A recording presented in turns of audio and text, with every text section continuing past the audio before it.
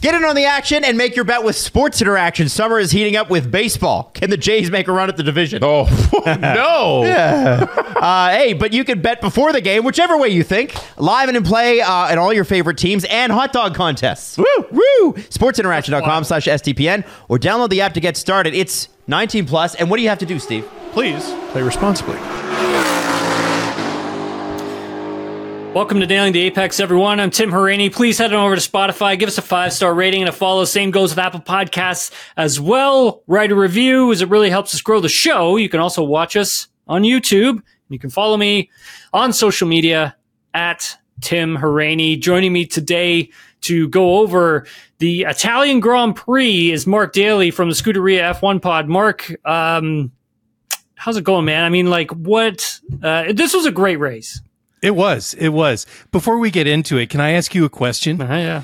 Okay, on your where does Monza rate in your top 5 circuits? Because I asked this, I asked Hammy on our podcast last week. I said Monza for me is top 3. Yeah, so I've raced on this track before in the past, and it is in. I would say it's probably top 3 or 4. Mm-hmm. Only not because of difficulty level, the braking zones were difficult. Corner exits, some corner exits were a little difficult. But other than that, it was more along the lines of the history. You could really feel the history when you were there racing. Sure. Just because, you got to get up close and personal with the banking section that still lives there. And you just kind of remember all the great drivers who raced on that thing. And it feels like you're entering a great place. You know what I mean? It makes you go into Monza, into the track, even onto the track. The facility is perfect. Everything is pristine. It's you're in greatness. It's really weird feeling. Yeah. That sounds like an awesome feeling rather than a weird one. Yeah, well, I mean, not weird. I guess I should have said awesome, but at the same time, it kind of blows your mind, right? Because I'm from Keene, Ontario, and it's racing. I'm racing in Monza. I'm competing on a track that has so much history, in a high class racing series. To go from that to there for me, it was eye-opening. It was a great experience. There were some weird moments. One day it was raining, and I was hanging out in the garages, and I took the scooter, and I was scooting over to where the banking was because I'd never seen it before. But it was this dark and overcast and misty, and I crawled through the trees, and then you get there and you see the banking, and it's just it goes forever, and it curves around. So you're looking, you can see the curve on it disappear into the woods. And then you look the other direction, it's the same thing. And it feels like it goes around the world. It feels like it goes forever, but it's just, you can just feel the history that was there. You can just feel it. That's why, it was weird. That for me was weird.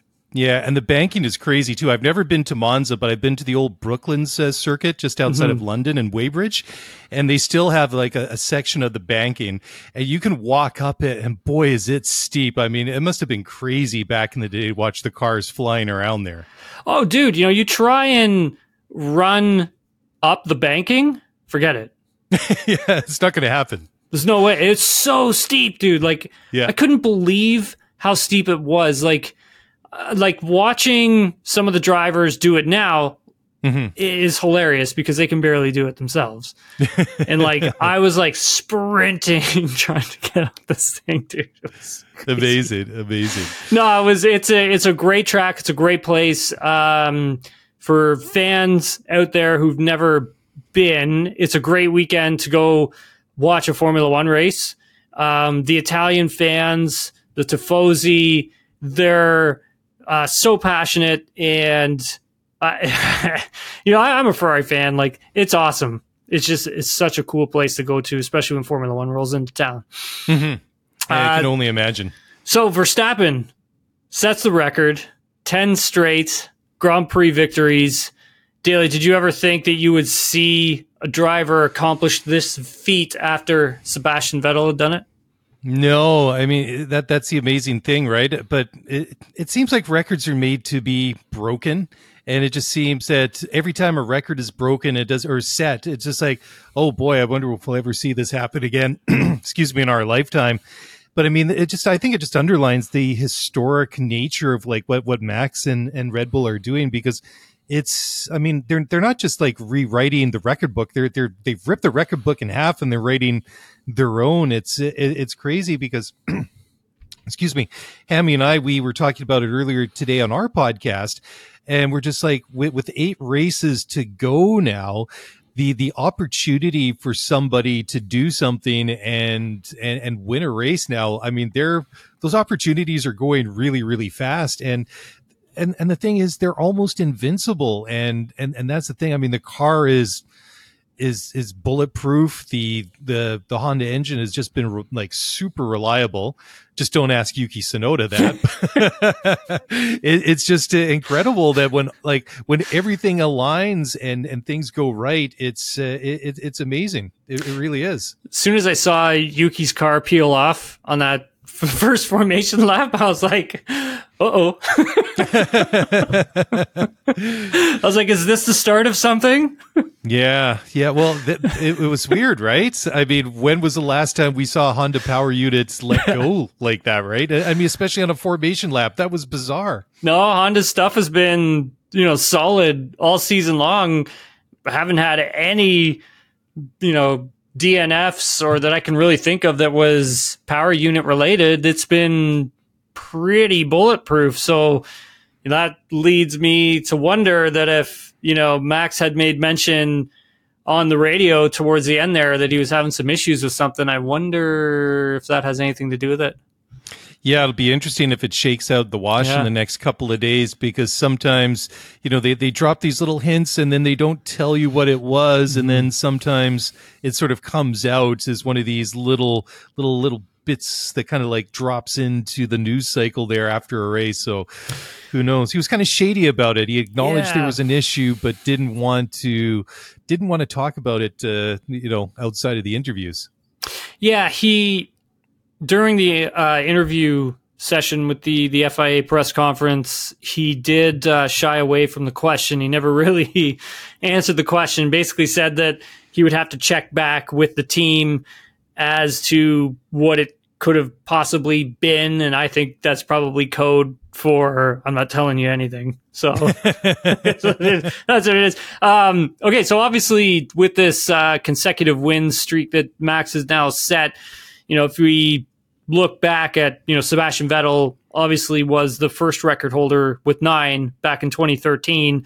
If I am not mistaken, his record went Belgium, Italy, Singapore, South Korea, Japan, India, Abu Dhabi, USA, Brazil.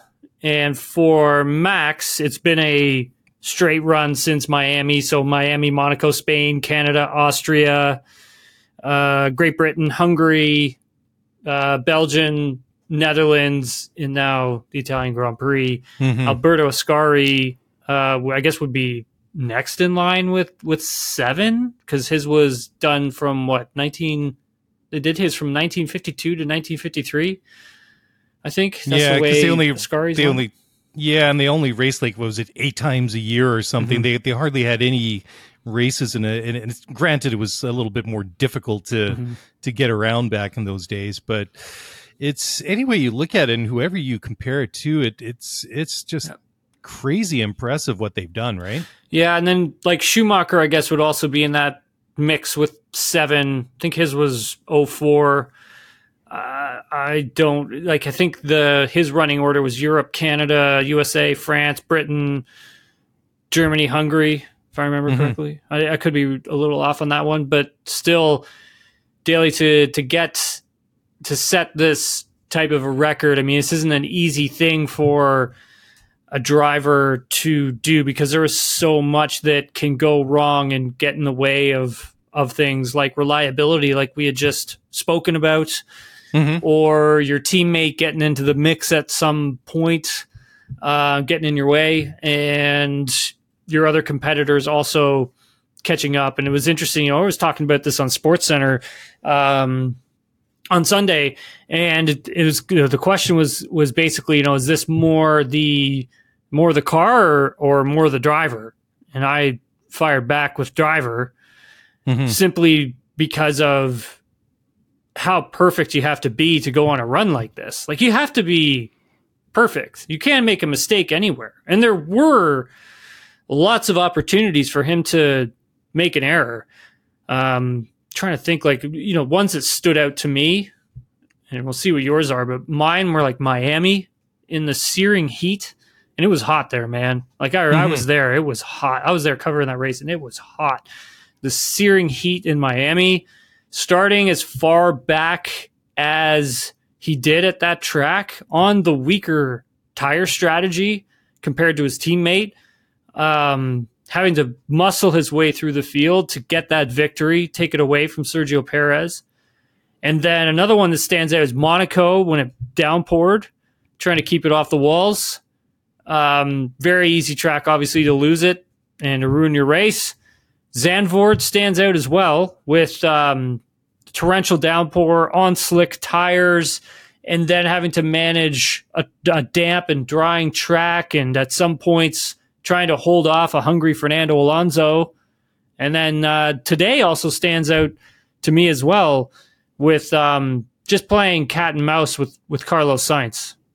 Yeah, absolutely. I would agree. I mean, it is the driver. I mean, he's done so well in some adverse situations, but he's also maximizing the package that he has. It's letting him do what he needs to do. If he had like a car that wasn't reliable, or it had and have we identified any weaknesses or any situations that this RB19 or any of its predecessors of the last year, 2 years has? I mean, they're far and very few between, right? So, I mean, he's able to lean on that car and push it to the extremes that he needs to. And just, I mean, it's amazing. It doesn't matter to see what sort of the deficit is. He's still able to really dig himself out of the hole. I mean, go back to like Belgium last year. What did he qualify in? I can't remember what it was, but I mean, he was way down at the start, and he made up an obscene amount of places right off of the start. And you kind of think, okay, well, he's definitely on for a podium at the very least, and I think he went on to win that race. I mean, I don't remember too many that he hasn't won in recent years, right? So it's amazing just how good he's been week in, week out for such a long time. I mean, he's racing at such an incredibly high level. Yeah. It's nuts. It really is. Starting grid for the 2022 Belgian Grand Prix, he started 14th. That's right. I was going to say, I thought he started 9th, but I think he was 14th. I think by the end of lap 1, he was already up to 9th. That's what I was going to say. Maybe started 9th, but I think that if you go back and check like the lap charts and stuff like that, I think he made 5 spots up on lap 1 alone. Wow. It's just like, wow, he's already in like the top 10, and it's just like one car after another. But I'd like to get your take on this today, because like you said, he's playing cat and mouse with Carlos, and I feel that like younger Max just tries to pass him at the first opportunity that he gets. But I think Max, knowing that, he's got the better car and he could just pick the moment that he wanted. I mean, he had some looks and stuff like that. And then as they kind of went a little bit further, I was kind of thinking, okay, because he kept saying over race radio, okay, well, Carlos is sliding around a little bit. So obviously he's looking at like the deg that's going on with Carlos's tires. I'm just like, well, if he just doesn't pass him straight out on the track, the next thing you got to, kind of keep in mind is that the call that's going to come from the pit wall, I'm throwing that advantage to the Red Bull side rather than Ferrari as to when they make that pit call. There were too many things going in Max's favor. It was just a question of time, and I felt like he just sat there, completely chilled out. I think the only thing that might have forced him or Red Bull a little bit if Charles was able to close that gap a little bit and start pushing Max from behind. But, he had a second or 2 seconds, whatever it was. I don't think it was more than 2 seconds. Maybe it was a second and a half at most. But Charles wasn't able to get to the point where he could actually start like really agitating Max.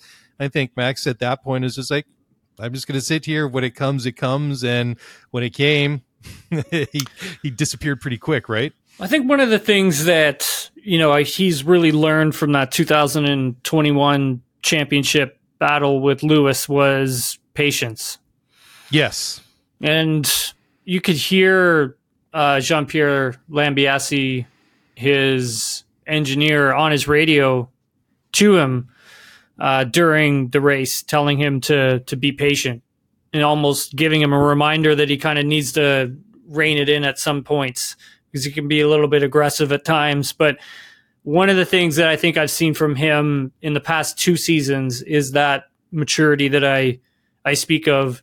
Anthony Davidson actually pointed out a really great spot when trying to get past Carlos Sainz, trying to take the inside on the second part of the first chicane.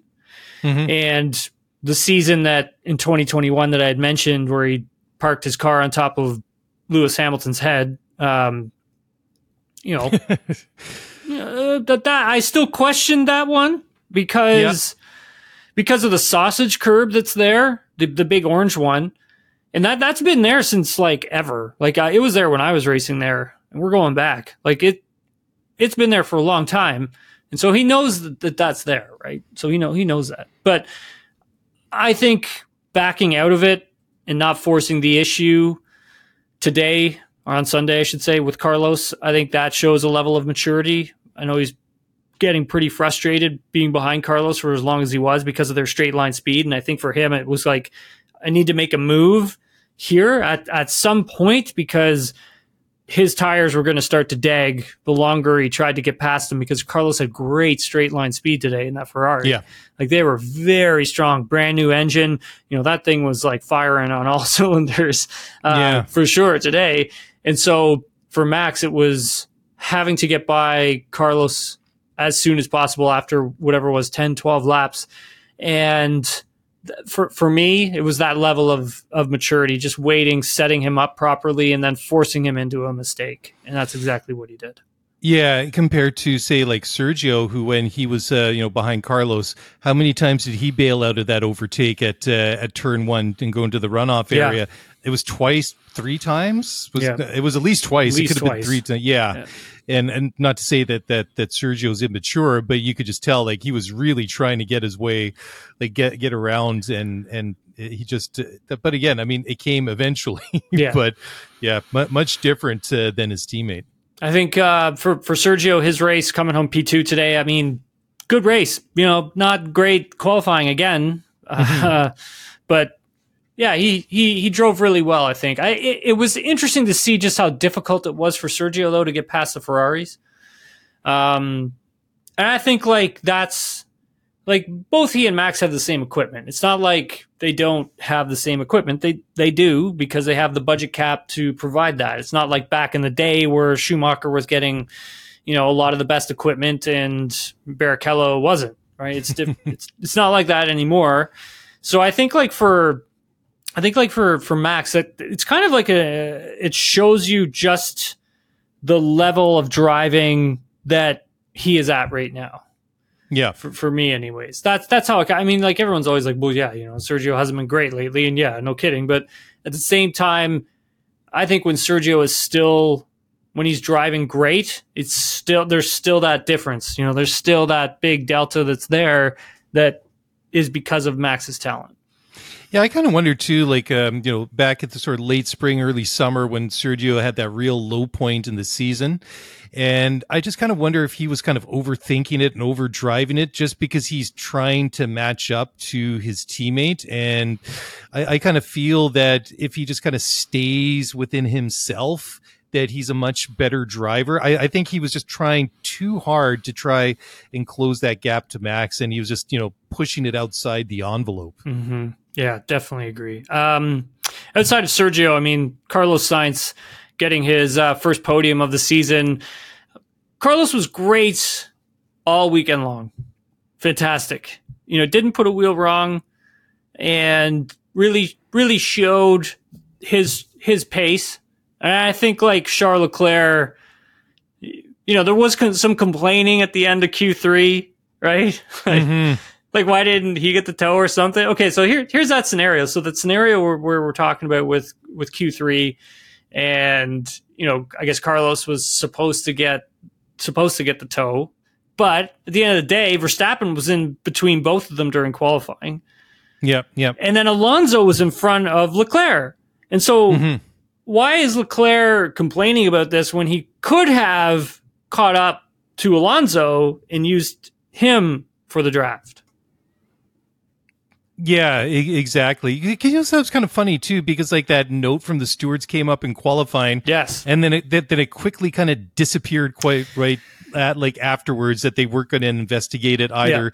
Yeah. And Fred Vasseur kind of like brushed it off. It's like, yeah, well, we still did it within the regulations, and I was just kind of like, it was a little bit kind of funny how it became like a non-issue. So I got a note from the FIA like pointing out this new directive that they were going to have because of what we've seen in the past with other cars lining up to draft off of each other and no one wanting to go first, and all of these really slow outlaps because of it, which led to other drivers kind of getting messed over for their quali laps. And so the directive that was put out that every car had to stay within a minimum of 1 minute, 41 seconds, I believe it was, to be exact. It was either 141 or 142. It was one or the other. Yep. Regardless of that, Leclerc, so the Ferraris were noted, of this, especially Carlos Sainz. But the reason that it didn't end up going through is because also in that directive, it says that they could be let off, whoever does it, could be let off the hook for it's like extreme circumstances. There could be a circumstance that allows them not to get a penalty because of XYZ. And so for the Ferraris, the XYZ was when they were doing the prep. I believe it was the prep. It was either the prep lap or it was the prep lap. When they were doing the prep lap, they were also trying to stay out of the way of other drivers who were on the push lap. And so they didn't want to interfere, get in the way, and then get a penalty for that. And so moving out of the way to avoid certain situations.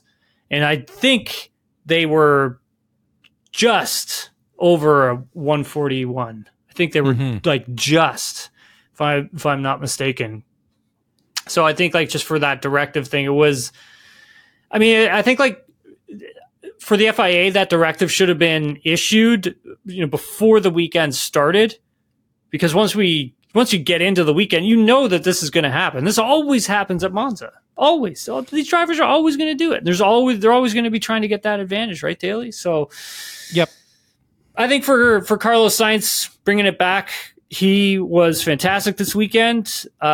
This has to be a big boost of confidence for him. And it really looked like he just fought like hell out there today. It did. And he just seemed to me to be determined that he was going to get a good result today, because he didn't seem like, there was that mistake where he locked up and then Max passed him, but that was about it. From what was a pretty flawless weekend, because if you go back to quali, you have Charles that takes provisional pole. Then Max comes along, steals provisional pole. We're like, yeah, well, because of course that's what Max does, because he's just too good. And then Carlos comes along and then pips Max by what was like a couple hundredths or something like that. And, you could hear the roar over the television feed and everything like that. And I'm just like, that's impressive.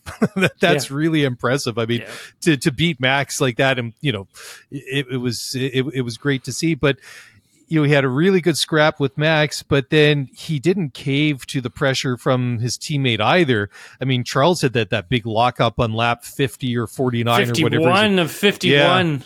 Yeah, right at the very end there, kind of going into the chicane, and just kind of like one all or nothing kind of lunge. It's just like, don't commit the cardinal sin of taking your teammate out. But man, I get it. You want to like race your teammate and stuff, but if I'm like Fred Vasseur, man, I am on the horn to that guy. Like you better not run into the back. Like, do not take each other out. Like, I would have been all over the team radio with him because I thought one of the interesting thing was Carlos was doing so much defending and fighting against Sergio towards the end of that race. You're killing the tire, right? Like you're degging the tire in a ridiculous amount, where Leclerc is just kind of hanging back. Like he was always kind of there, right? Like he was always just kind of hanging around, hanging in there. I think that he didn't want to get involved in that little scrap. So when Perez finally got past Sainz, Leclerc would have a bit more tire to go and fight his teammate. Yeah, that makes a lot of sense because he was just right there, but he just didn't want to get too involved, like you say, and he just never really did. But Daly, though, we're here, like we're racing, right? Like I think, like if that were true, like I think Leclerc should have been dusting it up. Like he should have been getting in there too, because you don't know what's going to happen with Sergio's tires. Like you don't know how quickly that was going to dag on him. Mm-hmm. Yeah, I mean, he really could have mixed it up and thrown the gloves off, so to speak, and really made more of a challenge. Like I don't know, like in that opening phase before lap 15 when Max finally passed Carlos. But I was just like, I wanted, like, I was willing, like, come on, get right on there, get on Max's gearbox. Let's hassle this guy and let's see what really happens. I mean, I don't know if he wanted to. I don't know if he could. I was jumping back and forth between the different cars, and he was pretty quiet on the radio. Like there wasn't a lot of chatter going back between Charles and the pits compared to some of the other drivers. Yeah. And I was trying to kind of get inside of his head and try and figure it out, and I'm not sure I really reached a conclusion as to what he was thinking or doing, so I don't know, we'll leave that one out there. So Leclerc obviously finishing P4. He didn't seem too upset after the race either, so there's that. I'm not too sure how because he was doing the interview with Sky Sports, right, and he just seemed quite jovial, and I was like, maybe deep down inside, you're probably not that happy with Carlos Sainz, on older tires, worn out tires, beating you. Like, I don't know. Like, it's just interesting. I think that driver pairing is a good one. I think it's a strong one. And I think the more comfortable Sainz gets with everything, especially the team, and then knowing his place within it, I think we're going to start to see who's like, who's the top dog at that team. I mean, obviously Leclerc's one lap quality pace he's incredible, but I still think that Sainz is a really good race car driver all in general. George Russell came home 5th. Good race from George, considering all that he had to deal with in his race as well. And then obviously his teammate Lewis Hamilton finishing 6th. Then you have Alex Albon in 7th. So the Mercedes of George and Lewis, well, it's a little surprising to see how far back they were. I think that just goes to show us how strong Ferrari was this weekend. Yeah, absolutely. And the thing I thought was interesting about Lewis was, we'll talk about, I guess we should talk about the incident with Oscar Piastri, but it was interesting, like out of those top runners, Lewis was the only guy that started on the hards. Everybody else started on the mediums. And after he had his pit stop, he was on the radio to Bono saying, I don't think these tires are basically going to make it to the end, is what he was saying. But then that last phase, I mean, boy, did he ever have like pace, because he was behind that little squabble of Albon, Lando, and Piastri, and he gobbled up all that space between them on the track. Of course, he has that little coming together with Oscar, but I mean, he got around. Well, obviously got past Oscar, and obviously Oscar came out the worst for that. But then Lewis, fortunately from his point of view, he didn't have any damage. He passes Lando, he passes Alex, comes back from the stewards that, hey, you were 100% at fault, at Varianti there at turns 4 and 5 with that coming together with Piastri. You're getting a 5-second penalty for that. And then by the time it's all said and done, he had, the last I noticed was about 6-ish seconds, like over Alex Albon. So he didn't actually end up I mean, it could have been a lot worse for him, but it was amazing. But, when you look at the job that Ferrari's done recently, and then Mercedes. I mean, there's no real surprise that they've leapfrogged Aston Martin in the constructors championship. And just sort of like speaking specifically about George and Lewis, I mean, sure, they haven't had the big, like, glitzy, like, big results this year, but with the car that hasn't been the greatest and the car that they've had obvious challenges with, where they've actually changed philosophy like midstream, like after half a dozen races or whatever it was, they've been consistent. They've been bringing home points together.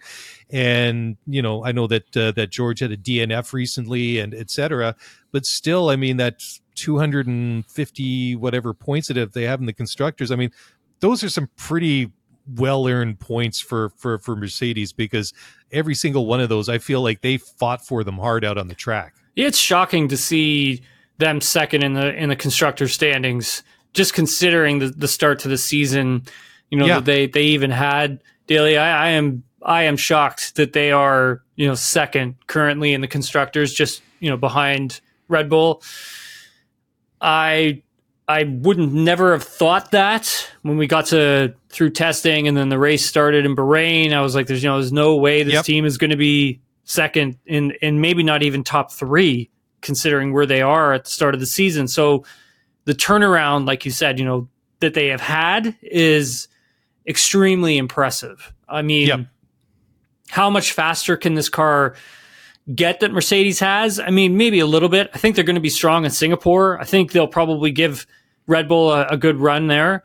But outside of that, you know, I have this feeling that they've probably start to turn back the development on this car, and they've already started working on next year's car. They did that a while back, but I think like it's going to be full push mode on that 2024 car, because there is a lot of work that needs to be done there, and from here on out it's just learning for them. So whatever they develop for next year's car, I bet you they just throw it on this car right here and they see what comes of it, right? Just to save on some of that aerodynamic testing restrictions that they are currently under. And then, you know, obviously burn through the rest of their budget that they have now, so they can save that budget for 2024 car. So I think like for them, they've set themselves up really well.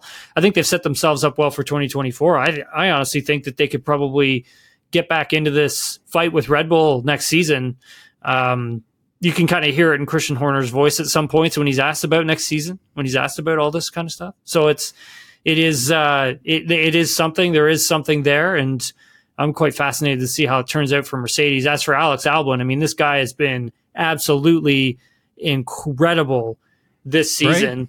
Right? Like, holy hell, guy comes home P7, like in a car that probably shouldn't be there. That's a fair comment. Fair comment. I mean, you're talking, we are literally, this is how you and I are talking right now. Red Bull, Ferrari, Mercedes, Williams. So if you were to go back, Daly, to Bahrain and tell me that by the time we got past summer break, we would be naming teams in that order and how they finish within a race, I would have said you're nuts. And you would have been justified doing so. I pulled up some stats and I got them here on my notepad. So you look at the Constructors' Championship for 23. Like how you have a notepad, dude. That's awesome. Well, I did. I punched it up on the fly because I didn't have the tabs open. So I quickly scratched it down. So in 2023, after 14 races, Williams has 21 points in the Constructors, all thanks to Alex Albon. Yeah. 22 between Albon, De Vries, and Nick Latifi. They had 8. Go back to 21, they had 23 points, care of Nick Latifi and George Russell. George had 16 points, 20 they had 0 points, 19 they had 1 point for the entire season. Yeah. So far this season, after 14 races, even though they're still 2 points behind where they were in 21, all those points are coming courtesy of Alex Albon. And I know that's not a lot of points compared to up at the top, but that actually for a team like Williams, I think is massive. Yeah. And I'm really impressed because I think finally they've got the right person there as team principal in James Voles, because I don't think you see that kind of improvement under the previous like regime of Jos Capito. I mean, there was some improvements, but not really. They were marginal at best. And, we talked about it on our podcast a couple of months ago. There was a quote where Voles was saying something that he wanted something developed specifically for the car. He wanted it done in 3 months. And the response that came back from the design team was like, oh, usually that would take us 3 years, to which I think that must have been a real, oh my God, what have I gotten myself into moment for James Voles. But here's a guy that's been with Mercedes over the past 10 years of dominance, and he comes to a team like Williams. I mean, and let's face it, for Williams, the only way to go was up. And I think that's what we're seeing, and why we're having conversations about Alex Albon being where he is directly because of James Voles. And I love Alex. I think he's a super talented driver. I think it's unfortunate the way that it worked out for him at Red Bull. And I think it was the right opportunity at the wrong time. It just things, everything that probably could have gone wrong for Alex Albon during his Red Bull stint, it did. But he's rebounded nicely, and I think that he's doing some great things there. I think he deserves a lot of respect and a lot of credit. One of the things that James Vowles said to me when I got to hang out with him a bit, have dinner with him at the Williams factory and stuff when I was at the British Grand Prix, was the fact that when he was at Mercedes, they always had top line equipment. They had the best equipment around, and then they had spares of those best pieces of equipment.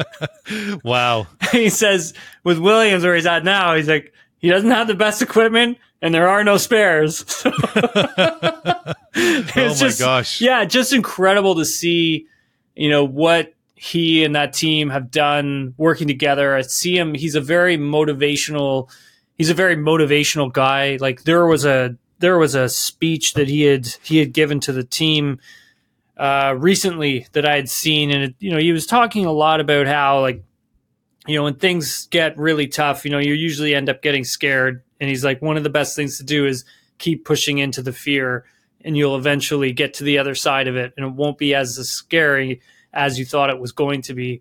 And so it was like a very motivational thing to the entire team. I think one of the things for this team is that internally has been divided for a really long time. And I think having, James there now, he's really found a way of bringing everybody together. And that shows in the work, right? And that shows in the car, and that shows in how you bring parts to the car and how hard you work and all of these different things down the line, right? And you just add the great driver to the mix as well. And I think Alex really fits into the team really well there. He's very comfortable. I think he knows that this is his team, right? He's finally, I think for him, the pressure of being under that Red Bull Racing sort of umbrella, being away from that, has allowed him to just relax a lot more. And that's why I think we're getting the performances that we are getting. Like, this is a really great driver. And I just remember, a lot of the stuff seeing from him in his Formula 2 days. And so once he got to Formula 1 and things really started to break down for him, it was a little shocking for me to watch, because I knew just how good this driver was. Yeah. And so now that he's at Williams, I think we are really seeing that. But I think we're also seeing the, coming together of a team at the same time. Really great story. Really happy for them. I mean, all the crap that they've gone through over the years, it's good stuff. I like it. Oh yeah, absolutely. And I've always been a fan of Williams. I grew up in the era of Nigel Mansell when I was a kid. You go over to Damon Hill, and then JV was there. He got his chip there in, what was it, 97? 97, yeah. Yeah, I mean, I love that team. And then, it just became so painful, just like how the wheels fell off. I mean, if you kind of go back as recently as 15 or 16, I mean, this was a team that still had like an outside shot for a podium on any given Sunday.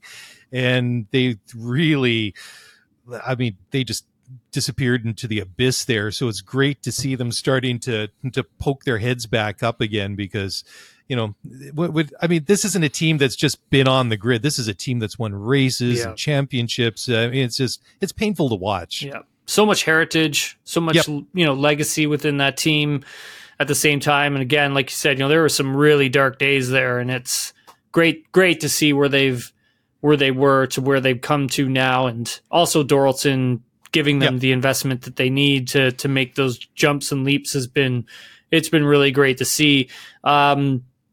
Lando Norris finishing P8 in the McLaren. Difficult race weekend for McLaren. They did bring a new rear wing to the car to kind of help trim it out a bit more and help with that straight line speed, and just didn't really work out for them this weekend, I don't think. And, obviously, like you had mentioned earlier, he had that coming together with his teammate Oscar Piastri, and Andrea Stella, said to us after the race, like he was not happy with either one of them at all, saying, quote, "There should never be contact between two McLaren cars." He was not a happy guy at the end of this one, Daly, and nor should he be. I mean, I don't know how, if you're Lando and Oscar, you make contact there like that. Yeah. Yeah, it's just like the old rule is you never drive into your teammate kind of thing. And, it's just like, it's a good moment because they didn't take each other out. I mean, Oscar's incident, I mean, his P12 was because of his coming together with Lewis there at the latter stages of the race. But it's just, you guys have a good car, and even though they weren't quite on it this weekend, as we've seen over the past several races, I mean, this should have been like an easy, or I would say easy, but they should have felt confident that they could take like a double points finish home. It's like, yeah, the wing's not working like you said, Tim, but still there were points there to be had, and maybe. I don't want to say luck or fate or whatever, but it's just like, it's funny how things even out over the course of a race weekend. But yeah, I saw like Stella's comments, and he's totally right. There's nothing in what he said about like Lando and Oscar, that I did disagree with. It's like, sure, if you think you're faster than your teammate, go for it, but be smart about it. Yeah. And like, at least like be more forceful with the team to make them make the decision to let you by. Yeah. At least be as forceful with them as you can. But yeah, they those are two cars. Obviously, at this point, they should not be coming together, man. They should be doing everything they can to get points for this team, considering where they started at the beginning of the season. Currently, McLaren 5th in the constructor standings with 115 points in front of them. Daily, Aston Martin, Fernando Alonso just coming home, scoring points in 9th place. Man, such a weird thing with this team, right? But I think this was a track that they knew they weren't going to be that competitive at. I remember, I heard from Fernando Alonso after qualifying, and he said they basically qualified where they thought they were going to. It was in between. What did he say? He said like it was in between like 9th and 12th, and I think he was 10th, if I remember correctly, where he started. But like, regardless, basically right. Yep. not a strong weekend for Aston Martin, and for them to go from being in a fight with Mercedes for that second place in the constructors, they've fallen down to 4th, is probably pretty disappointing for this team. Well, it has to be. I mean, like, I think that the question of recovering to like second in the constructors, I think it's got to be a bit of a pipe dream for them at the moment, because McLaren, Mercedes 273, Aston Martin 217. I mean, Mercedes is quickly becoming a dot on the horizon, just disappearing down the road there.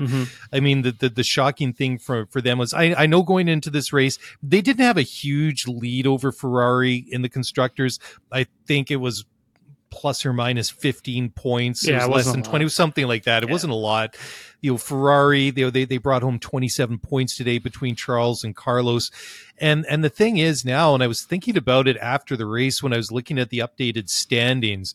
Okay, there's a lot of like ground between Aston and McLaren. I mean, McLaren's got 115. There's 102 points there, but I couldn't help but thinking to myself, had McLaren started the season stronger, instead of waiting, or not waiting, but getting to the point just in those couple of races before the summer break, before those, we saw that quantum leap forward in the performance of that car. It's just like, if they'd started stronger, Aston Martin might, not be, they might be locked in a battle with McLaren at this point in the season. So, it's just, it's really kind of shocking to see, because we know when that car is working well. And to be quite honest, I didn't think this would be a strong track for them either. But boy, I mean, talk about like a really sort of black and white sort of season. It's just like it's highs and lows for them. I mean, when they've been good, they've been really good. I mean, how many times has Fernando been on the podium? Like 7 times this year, whatever it was. I mean, great stuff. And then when they're cold, they're ice cold, man. Yeah. And today was this week was one of those ice cold weekends, unfortunately. Yeah, it hasn't been good for them at all. I think once we get to Singapore, it'll probably be a different story for them. Yeah. That's a track that I think they're going to excel at. It is a track that suits their car. This, Monza really, really didn't. So, hats off to Fernando for capturing some points this weekend. Disappointing weekend for Lance again. I mean, this time, like, the guy, he's got no luck daily. Like, holy jeez. So started the weekend, Felipe Drugovich is their reserve driver. And every F1 team has to run their reserve drivers, rookie driver, young driver in an FP1 session throughout the season. And so Aston Martin decided to throw Felipe into the car for this race in free practice 1. So they used Lance's car for that. And then in free practice 2, they had a fuel pump issue with the car. Then in free practice 3, since we have the tire allocation for this weekend where you only get 11 tires, for Lance only getting a handful of laps, really, not getting through all of the tire, and then having to throw yourself into qualifying with a car you don't really know in terms of the balance, and trying to qualify this thing that you don't know because you never got to set it up. So just a totally disappointing weekend for him. Drove well in the race to get himself to where he was. I mean, that has to be very, deflating for a driver when you're starting like dead last and then, fighting your way up to P16. He was in some battles for, I think it was P12, P11 at some points, but yeah, again, just tough weekend for the guy, just waiting for it to click for him, Yeah, it's been, the season for Lance just started wrong, right? When he broke his wrist in it, I feel like he never recovered from that. Physically he recovered from it, but it's just, it just seemed like it just sort of set the wrong tone to the year. And it just, it just seems like it was that, and it was this and another thing. And it's just like, I feel like, no pun intended, the guy can't catch a break at the moment, you know? No, but seriously, you're right. Yeah. It's just like, how many more weird things can go wrong for a guy? And it's just like, it must be so frustrating, just so frustrating, especially knowing that, like, on, more often than not, you're going to have a competitive car. With some examples being, the contrary to that, Monza being one, but, probably most of the time you're going to have a pretty competitive car, and, the latest weird thing comes along. So who knows? Poor Lance. Ah, man. Valtteri Bottas getting that last points paying position. that's a really nice drive from him on Sunday. Really nice. I'll be really honest with you, Tim. That completely took me by surprise because I was so focused on what was happening with the Ferraris. I was really focused on what, if Lewis was going to be able to hold on to that P6, and whether or not, he was going to fall back behind Albon or Lando or potentially even Fernando at one point. I was really focused on that. And then when I looked at the final race classification, I see Valtteri at P10. I'm like, hey, wait, where did Valtteri come from? That's awesome. Good for him. I thought that was a great result for him in Alpha. I really do. Yeah, it's awesome. Like you see that there was, the battle, like even Logan Sargent was in on it at some points trying to hang on to that P10. And, Logan drove really well this weekend at the same time. I mean, obviously not on the same level as Alex, and there are many who are. I thought that battle for that final points bank position was really exciting. I mean, you even had Liam Lawson in there mixing it up as well, just in his second Grand Prix daily, like his first full weekend. Yep. Well, we were having this conversation. It's like, well, like there isn't like you're kind of damned if you do, damned if you don't situation with a broken hand for Danny Ricciardo. Like if you come back too soon, you might be kind of screwed because then maybe you kind of have like the same sort of situation like Lance was faced with at the beginning of the year. If you wait too long, maybe Liam Lawson does more. But I'm just like, why is nobody talking about Yuki Tsunoda? I mean, like like Danny did some pretty good like work compared to Yuki at those first couple of races before he got injured, and look at what Liam Lawson's done. And like, if I'm sitting there like in like AlphaTauri like head office, I'm kind of thinking, wow, what is my best pairing? Because I mean, Yuki's been in that car for 2.5 years now, and it's just like and granted, Dan had been out of Formula One for a long time, but he wasn't conditioned compared to the rest of the drivers. And Liam, I mean, wow. I mean, what he's come in at the last moment to do at Zandvoort, and then this weekend, I'm seriously impressed with what Liam Lawson has done in the last 2 weeks. Yeah, absolutely. I mean, I think outside of that, it's like, what could have Yuki Tsunoda have done if he, hadn't have pulled off with engine issues? There on the formation lap, it kind of makes you wonder at the same time, right? As for Daniel Ricciardo, update on his injury, Christian Horner updated everyone at the end of this one. Obviously, Ricciardo breaking his wrist at the Dutch Grand Prix. Horner said that it would be optimistic if he were to be ready for Japan. So that means he will miss Singapore and just most likely will miss Japan at the same time. Probably won't be back until Qatar in October at the earliest. So I don't think Red Bull really want to rush him back daily. Yeah, nor should you. I mean, like, that's why he's in a tough spot. Like, I mean, he obviously wants to get like a race seat for next year, but I mean, it was just horrible timing for him. And I thought he'd done really well in those previous couple of races before, he had that crash at Zandvoort. And it's just, it's tough, but I really think that it poses an interesting scenario for AlphaTauri for 2024 because they're kind of like relaunching this team, right? Yeah. And I feel like they're trying to come up with like a new identity. And I think that they could really do that in many ways. And the driver pairing could be one of them. And, certainly I think Dan Ricciardo's made a good case for himself, has his Liam Lawson. So I think they got some hard questions to ask themselves, like over the course of, the next weeks, months, the off season, whatever it is. But it's I did think I'd be like talking about AlphaTauri in this way because it just tends to be like a feeder team. But it's kind of really developed in a way I don't think that anybody's really expected. So it's kind of cool. I want to talk about Alpine. It's horrible weekend for them. Pierre Gasly finishing P15.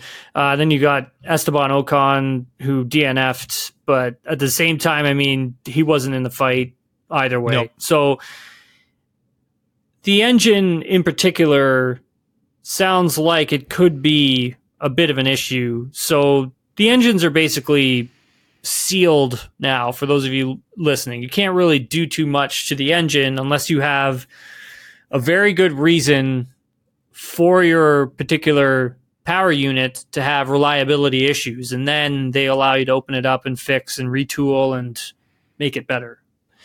For Alpine, though, they're claiming they're down on horsepower. So my question is, how the hell do you get down on horsepower when you've been given all this time to be on the same footing as everybody else?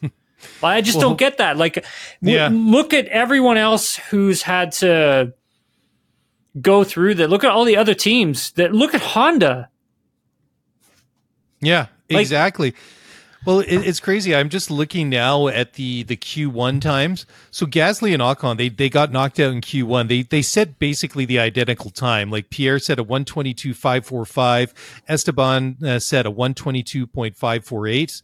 So Carlos Sainz had the fastest time in Q1. His was a 1:21.96. So I mean, they're like 0.6 off, like that right there, and that's big. That's a big difference right there. And I mean, the cutoff time, Logan was the slowest car, I guess, or the first of the last quickest cars. So he qualified, or he made it out of Q1 in 15th. His time was a 1:21.93. So they're like, that was his fastest Q1 time. So I mean, that's, there's quite a bit of a difference there. I mean, if that was their two fastest times compared to some of the other ones, I mean, they're like half a second off at least. I mean, that's just crazy stuff right there. I just can't believe it compared to, like, you take a look at where Alpine was last season, and like, fighting with McLaren for, fourth and, the constructors. And it's like, how do you go from that to where you are now? And there's been glimpses where, Alpine's been really good. Really, really good. My question is, and they're probably going to be strong. Like, I think Alpine will probably be pretty strong once we get to Singapore and a few of the other races that we get to later on this season as well. But, you go to a track like Vegas, then that's probably the next big power track that we have coming up. I mean, it's going to look like a similar situation. So for them, it's kind of like, my question is, how did it get like this? Like, how did it get to the point where you're suffering from a lack of horsepower in the power unit, considering how long they've had to work on this thing? They have two really good drivers. They have a really good, like, the structure of the team itself, like the crew at the track, like, very strong. Like, it's a strong team, and it's like, how did they lose their way on that? And then how are they going to convince everyone to let them open up the engine and either bump up the horsepower somehow, or make some sort of an excuse where you can just say, hey, this is a reliability issue, and maybe that fixes things for them? It's interesting too when you think about Oscar Piastri and Fernando Alonso and the way that they really, pulled the Band-Aid off and moved to different teams, or, maybe not moved to in so much in Oscar's case, but it kind of makes you wonder, what did these two really know, or what concerns did they have? Because I mean, especially Fernando looked pretty ruthless in the way that he moved over to Aston Martin. Good point. And I'm sure, as much as Fernando's sitting there right now thinking, you got a couple of things maybe to worry about here, he's probably looking at Alpine thinking, I'm glad that I'm driving a green Aston Martin rather than that blue and pink Alpine right now, because they're just it's just a mess. It's so up and down. Let's talk about, there's some comments that Hamilton had made at the beginning of the weekend, speaking with Sky Sports. Basically said, I'm paraphrasing, but essentially Hamilton had said that all the teammates that he has had were stronger than the ones that Max Verstappen has had. And Hamilton's teammates, I can just rattle them off here for you: Alonso, Heikki Kovalainen, Button, Rosberg, Bottas, Russell. Okay, we've got Alonso with two world championships for Alonso. You got Button with one. You've got Rosberg with one. You got Bottas with 0, and you've got Russell with 0, and you've got Kovalainen with 0. What do you think? I don't disagree with Lewis's statements. I mean, to come out on top of that battle with Fernando way back in the day, and considering like how young he was, I mean, and then again with Jensen, and then those years with Rosberg, and as toxic and nasty as those were. And I mean, and like you say, I mean, Rosberg beat Lewis in like 16, and like when Lewis was like when he was unbeatable in those cars, right? And I mean, like obviously, and I don't want to make this sort of derogatory towards Valtteri, but I mean, Rosberg was clearly that little bit better than Bottas was. I think that Bottas was like the ideal teammate, especially for like Toto and like the Mercedes management, because he's going to win your races, he's going to bring home a ton of points, and it's just like what sort of like complaint would you have like if like Bottas comes to you, it's like, hey, you're winning races, we're winning championships, yeah, Lewis is just faster than you. So, but I mean, you compared to like Max's teammates, come on. I mean, I don't think there's any comp. Verstappen's teammates, Carlos Sainz, when they were at Toro Rosso together, Daniel Ricciardo. Yep. I still like during those times, man, Daniel was a good driver then. Like, yeah, that was a good 1-2 punch. Ray Ricardo extremely high in those years, and maybe he could get back to those. Pierre Gasly, again, though, not the Pierre Gasly that we know of now. Yes. Alex Albon, again, not the Alex Albon that we know of now. And Sergio Perez. So, yeah. I would rate Perez and Ricardo as the strongest of those teammates. And that's not to take away anything from Gasly, Sainz, etc., and Albon, but it's just that they were like at a different point in their development as drivers, being younger, whereas Ricardo was already like a known quantity. Like he was pretty much proven. We might say like go back and look at it in 10 years and say, oh yeah, that time that he spent at RBR with Max, that was peak Dan Ricardo. And then Sergio Perez, I mean, he'd already been in F1 for like 10 years by the time he got to Red Bull. So, I mean, they're all good drivers, but I mean, Carlos was still developing, as were the other ones. So, compared to like Lewis going up against some rock stars in like the prime of their careers, right? I mean, like Fernando was already a double world champion at that point, right? Yeah. And when they were teammates. I just feel it was a little out of character for Lewis to say something like that, but I liked it. Gave us something to talk about. I think we need to remember that, Hamilton is, and here's something that no one really pointed out, like Hamilton's trying to battle for second in this constructor or in this driver's championship here. And one of the things with that is obviously currently Lewis is fourth in the driver's championship. He came out of the summer breaks saying publicly that he's going for second in this driver's world championship, trying to catch up to Sergio Perez, who's obviously Max Verstappen's teammate.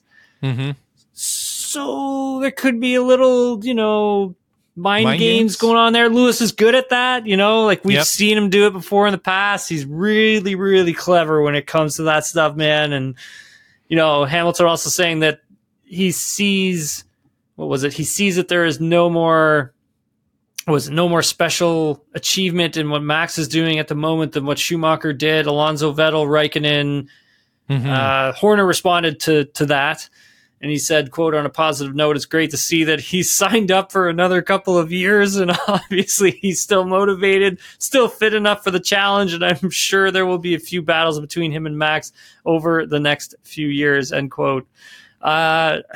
You got Christian Horner, man, just firing right back, right? Just yeah, and I thought it was like a good quote, from both of them, obviously. And Lewis, he's only 6 points behind Fernando. He's got 164, Fernando 170, so that's doable. I mean, third is a realistic goal. I mean, to catch Sergio, it could happen, but then again, I would think that for that to happen, Lewis is going to need to get some good results, but then I think that, in fairness to Sergio, that if he was to give away that many points to Lewis, because he's on 219, so that's a pretty big gap, he'd have to slump pretty hard like he did earlier in the season, and I kind of feel like Sergio's found equilibrium. Like, he started the season well, he won some races, he had like his dark period, and I feel like he's found his feet again. Like, qualifying, could still maybe do a little bit better here and there, but I mean, that was a solid result for him today. I mean, It was a P2, but he fought for it and he worked hard for it, and I think I think that Sergio's he's pretty close to being at his best right now. Mm-hmm. I think he's getting there. He's definitely trending in the right direction. Mm-hmm. Interesting stuff from Total Wolf earlier in the weekend. It was a question posed to him in the fact that, is what's going on right now with Red Bull, Max Verstappen, and the dominance that they are showing bad for Formula One. And essentially, one of the things that they're kind of driving at is if, the FIA were to introduce some sort of trick that could trip up Red Bull and allow the other teams to sort of claw their way back into this thing. And just for some context for the listeners and viewers who don't know much about the backstory. So in 2020, Mercedes had the best car that they have ever built, and nobody could beat them. They were incredible in 2020. And then in 2021, the FIA introduced a regulation at the last minute to the rear floor, so rear floor changes. So those were put in place essentially sort of to slow down Mercedes. There were cutouts in the floor at the back. The outcome from the floor change, though, Mercedes was not as competitive as Red Bull was.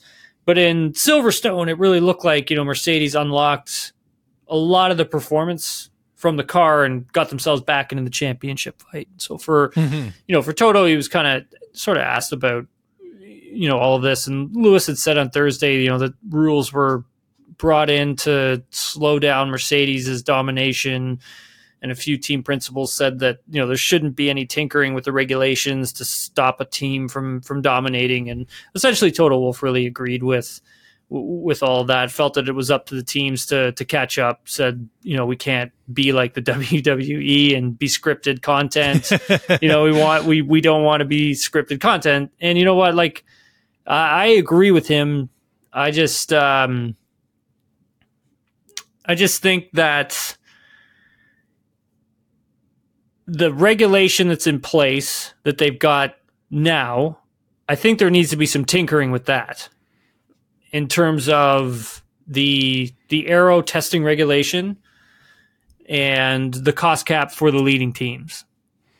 Yeah, I agree. And I agree with like Toto's comments about like not want, basically having scripted, although I wouldn't mind seeing Toto embrace his inner macho man Randy Savage. Might be kind of fun, but yeah, it's interesting, right? Because you don't want to see I don't want to see one team run away with it, right? Mm-hmm. But on the same time, and it doesn't matter Red Bull or Mercedes or Ferrari, whoever might be dominating, it kind of goes against what I think is it goes against what I believe what Formula One should be, to like introduce rules to pull somebody back in. So I agree with those comments that Toto and others have made that, yeah, okay, one team is dominating, but they're setting the bar. It's up for everyone else to catch up rather than have something legislated by the FIA to pull them back. It's just like, innovate. This is, innovate and engineer. This is what, Formula One's supposed to be about. Guys, do your jobs is basically what it is. I know it's a little bit more difficult now in a cost cap era, is that you just can't throw the car into the wind tunnel for 6 months. You can't throw endless amount of money at stuff. So granted, it is a little bit more difficult, but hey, Formula One was never supposed to be easy. No, if they're not going to do something to sort of bring cars that get away back, like, in DTM, they were using ballast. Mm-hmm. And that actually, it made the championship extremely exciting. Like, DTM is an awesome championship to watch because you never know who's going to win either. It's kind of like IndyCar with the same respect. But with with this, I just think the term of the aerodynamic regulation, so the chassis regulation, I think that needs to be extended. I don't think that should be changed once we get to 2026. I think that needs to be extended. I think I think they need to stick with what they've got for longer because it's such a fast turnover, right, Daly? I mean, the new regulation came in 2022, and then it's going to change again at the end of 2025. Well, that doesn't make any sense. That means that we're already halfway there. Yeah, and it's like, and you have Red Bull who's got this huge gap. So now you got to let the other teams catch up. And by the time they catch up, you're moving the goalpost again, and it doesn't make any sense. Yeah, because then, you get into like a new era of regs, and then maybe Red Bull nails it and they're still just as dominant, or maybe we kind of see history repeating itself because when we came into the V6 turbo hybrid era, Mercedes was the one to beat. And then we changed things up in 22 and Red Bull's the team to beat. And who knows, you change it again in short order that maybe, who knows, right? It's just 100%. I don't want to do it either. So give these this era a chance to settle down. And I guess if you're not a fan of Red Bull or Max Verstappen, maybe you're not enjoying it, but give the others a chance to figure it out. Don't change it up every couple of years. I'm not a fan of that either. Because then, what's going to happen is that if they decide to go with, what was rumored a while ago was like movable aerodynamics. Yeah. And it's like, well, what the hell do you think, Adrian Newey's going to be good with? Like, come on. Like, well, it's also like inconsistent messaging because, they've already issued all these TDs for like flexi wings and stuff. Exactly. It's like, I don't know. It's just like, I'm not sure what I'm going to get some days when I'm hearing what's proposed. I'm just like, I'm confused. Got some questions over in the debrief. So we'll head on over there now. We'll take your questions from social media, from @Rebel Fraggle _ I'm the worst at pronouncing names, everybody. So my apologies. Cammy from LJ. Do the teams use sleep performance coaches to adjust to different time zones in the F1 schedule? That's a great question. Some of them, yes, do. I do talk to actually a lot of the performance coaches of the drivers about sleep because, sometimes when I travel to go to cover an F1 race, I always get caught up on the sleep deprivation of all of it because I have trouble adjusting to the time zones. And so, the way that the performance coaches, they walked me through like how I should prepare. It was really quite interesting, actually. It was speaking with one of Lance Stroll's performance coaches about it. And, fascinating to just understand that like when you're going to go for a big time change, you have to make sure that you're trying to stay on as best as time as they are. So for myself, it was going from Canada to Great Britain, time change of about 6 hours, leaving at 7:00 at night, getting in at 6:00 in the morning. And so it was basically, don't drink any coffee 2 days before your flight. So no caffeine whatsoever. Get onto your flight and then go to sleep like you normally would. And then wake up at 6 a.m. on their time. But then you have to stay up for that entire day. So you got to be up from 6 a.m. all the way through until when you're getting ready to, when sort of your bedtime is essentially, which would, for me, is around like 10:30 at night. And so making sure that you try to adhere to that and taking a tiny bit of melatonin. For like Carlos Sainz's was interesting too, because he was going from the UK to Australia, and his was trying to make sure he's staying awake during natural light, but that also included on the flight, but then staying away from false light, so manufactured lighting, during the times that he should be asleep. So that, because they're traveling so long to get to Australia from Europe, right? So I found that pretty fascinating. But yeah, to answer your question, a lot of them do actually have to work with sleep performance coaches or performance coaches in general, just so they can get a good grasp of how to adjust to the time zones when they land there. From Michael Payne, if Max Verstappen retired today, where would you rank him in the all-time greats daily? Oh man, that Good is question. a tough question, right? Because it's one of those things. It's like, well, let's figure out where driver X, whoever that might be, Lewis, Max, whoever. Let's figure out how they rank with all the greats once they retire. But we usually assume somebody's going to retire when they're ready and like they're kind of like on the downhill side of their career. But I mean, with Max, we just don't know, right? Because he's even said himself that, he may pull the plug, or he's kind of hinted at it that he might pull the plug sooner rather than later. But I mean, if he were to retire today, and I'm going to assume at the end of this season, which would mean it was like 3 championships in a row, man, yeah, I mean, to like retire, because he's only 25, so he's right.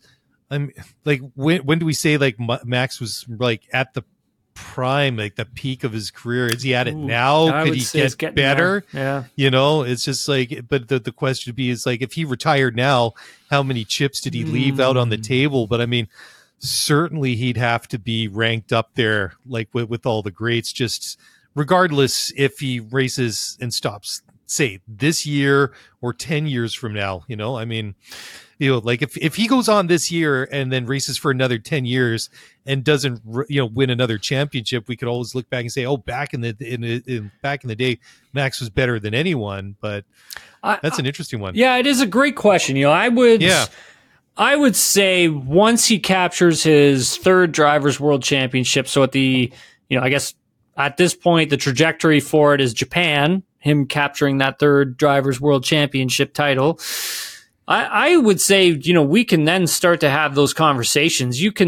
That resume is starting to get quite robust, considering you factor in, how many, what is this winning streak going to look like? We're only at 10, right? It could go to 11 once we get to Singapore, and then it could just keep going, man. Like, there's that on top of all of it. And then I think for currently, if you just look at the drivers he's lumped in with for just 2 Drivers' World Championship, Alberto Ascari, Graham Hill, Jim Clark, Emerson Fittipaldi, Mika Hakkinen, Fernando Alonso, and Max Verstappen, all with 2 Drivers' Championships. So I think you can already begin or start to have that conversation, because I'd say Fernando Alonso, because this is a driver who should have way more than 2 World Championships in Fernando Alonso. But 100%. If he gets that 3rd one, Daly, you are now lumping him in with Jack Brabham, Jackie Stewart, Niki Lauda, Nelson Piquet, Ayrton Senna. And Senna, again, we don't know how far he could have gone. It could have been more as well. And that is a driver who I put it at the top of the top. He is, in my opinion, Senna, the greatest of all time, just because of what he had to do with a race car and the cars that he had and what he was able to do with those race cars. And there's not a lot of drivers out there who are going to argue with me on that one. And so that for me, like Senna for me, he's number 1. And then we talk about Schumacher, Hamilton, obviously legendary drivers, legendary. And so I think for Max, if he adds to this resume of his, we can start to have those conversations. I don't see why not. Well, I'll put in a little bit of a different sort of motivation for Max. So he's going to win 3. So the end of the year, he's going to be tied with his father-in-law, Nelson Piquet, who's also got 3 chips, which he won in 81, 83, and 87. Maybe he gets 1 more than the father-in-law, and then maybe he retires after he gets 4, just so, within the family, he's got the bragging rights.